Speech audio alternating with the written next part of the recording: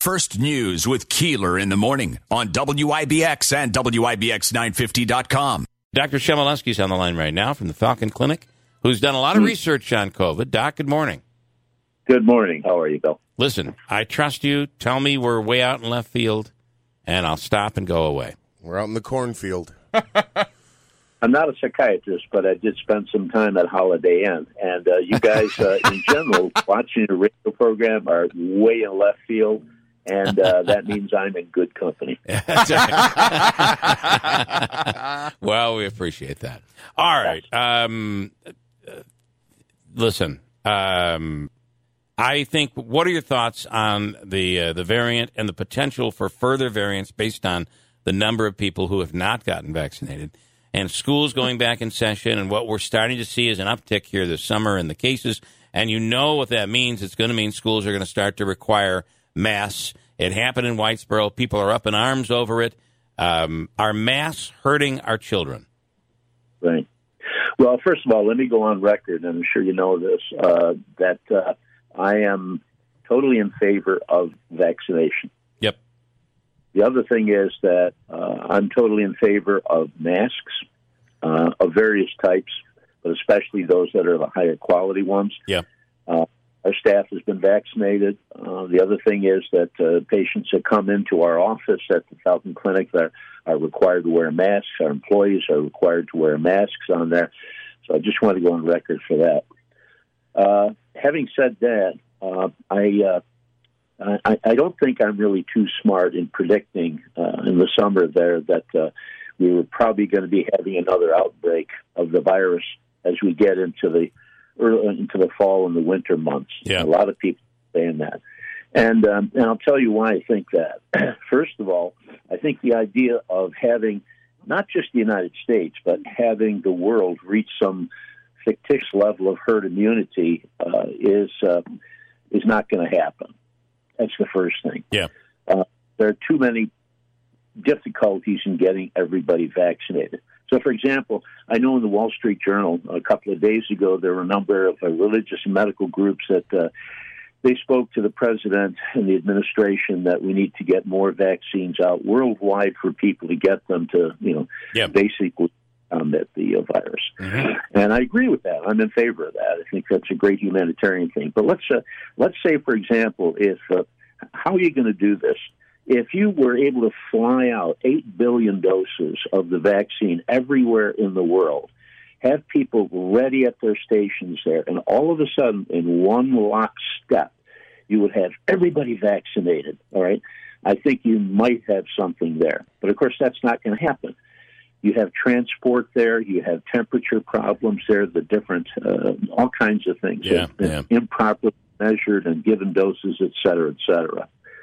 So it's not going to happen. The other thing is that I don't mean to be political, but practically you have people going through our borders who are either not tested because they ran away from the Border Patrol, or even if they were tested, they're released in our communities. So there is a constant infection going on in our society there. Yeah. And I think that is, I don't know how big it is, but I mean that is also another source of there being transmission. Sure. The other thing is, I don't know if you know this, that I was a scientist before I was a physician. I was doing neurophysiology research on a graduate level at Cornell University, so I have some idea of how science works. First of all, science depends on what day or month or paper you're talking about. And at the end of any paper, they will tell you that further studies need to be done. Mm-hmm. There's very little in science that is concrete. Science asks questions, and it tries to give you a probability of risk and benefit as to what's happening. But probably the best answer you can get when you ask a scientist about something, they'll look at you and they'll go, probably.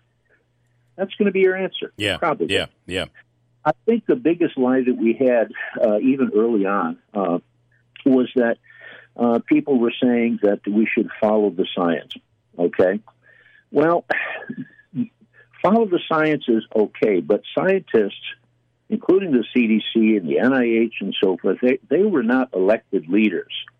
They're not our commanders, right. if you want the military thing. Yep. And yet what we did was we foisted on them a power that was unheard of before, you know? Yep. We leaders, we have people that we elect, and they make decisions, right or wrong, whatever, okay?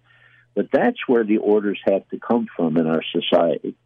Right now we're having a debate on masks in school, returning, lockdowns, vaccinations, passports, and all this other stuff.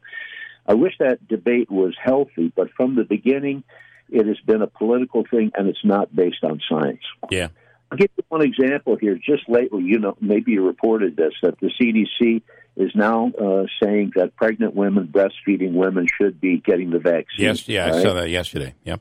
Yeah. Now, just to read one statement from the CDC, although pregnant women were not included in studies that led to authorization of COVID vaccine, in other words, there's no data.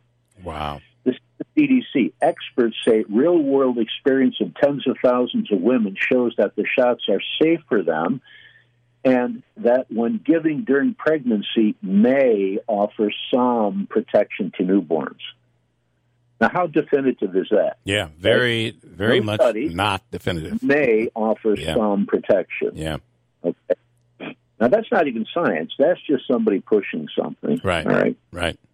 Oh, now, as far as the virus, there, the way I look at it, the virus is an alien. It came from somewhere. I don't know, either Wuhan or somebody's basement. I have no idea. Yep. That needs to be looked into. But to me, a virus borders between a dead thing, or non-living, and a living thing. You can actually take virus and you can dry it, and it becomes a powder, all right? If you reconstitute it in the right environment there, it becomes active and does things. So what is a virus? A virus, or any living thing, there are two basic things that it needs to have: survival and reproduction. And I think this alien, this COVID, has some degree of contact with itself. Now, I'm not talking about words in newspapers. That's silly. Yeah. But just, that trees communicate with each other, all right? Mm-hmm. Ecosystems, communicate on different levels. I'm just talking about information transfer. Mm-hmm. Virus, our enemy in the society, and I'm talking the world now, is going to find ways to insinuate itself into our biome. It wants to survive, and it wants to spread. I don't think it wants to kill all the world population, because if it does that, then it has nothing no to feed on. Yeah, right. Okay? I think it wants, I won't call it peaceful, but I think it wants coexistence with us. So what does it do? It attacks people, especially the elderly and people with other comorbid conditions early on. And now we've kind of blocked that because, we have vaccines and a few other things there. All right, so what does it do? It goes after the next level, which is 20 to 45-year-old. That's what it's doing. Those people, a lot have been vaccinated, at least in our country. Yeah. And it's going to be going after other populations there throughout the world, and until it finds an equilibrium on there. And I think what's happening is you're going to see that. It's going to be around with us for a long time.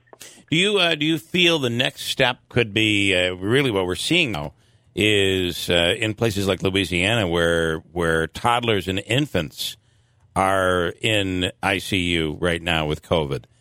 So it finds it's going to progress or mutate to a point where it goes after a younger population. Well, we're already seeing that, and I think that is definitely a possibility. I don't know exactly how many kids are in ICU and all that other stuff. I do know that in the last year, during the pandemic, up until I think it was February of this year, there have been tens of thousands of kids who were hospitalized for COVID, but there were about 385 deaths. Mm-hmm. That's all. Right. Now, each death is, if it's your child, is horrible. Mm-hmm. And not minimize that. But if you look in terms of... That's a low number, a very low number. Hundreds of millions of people, both kids and adults, who have been infected,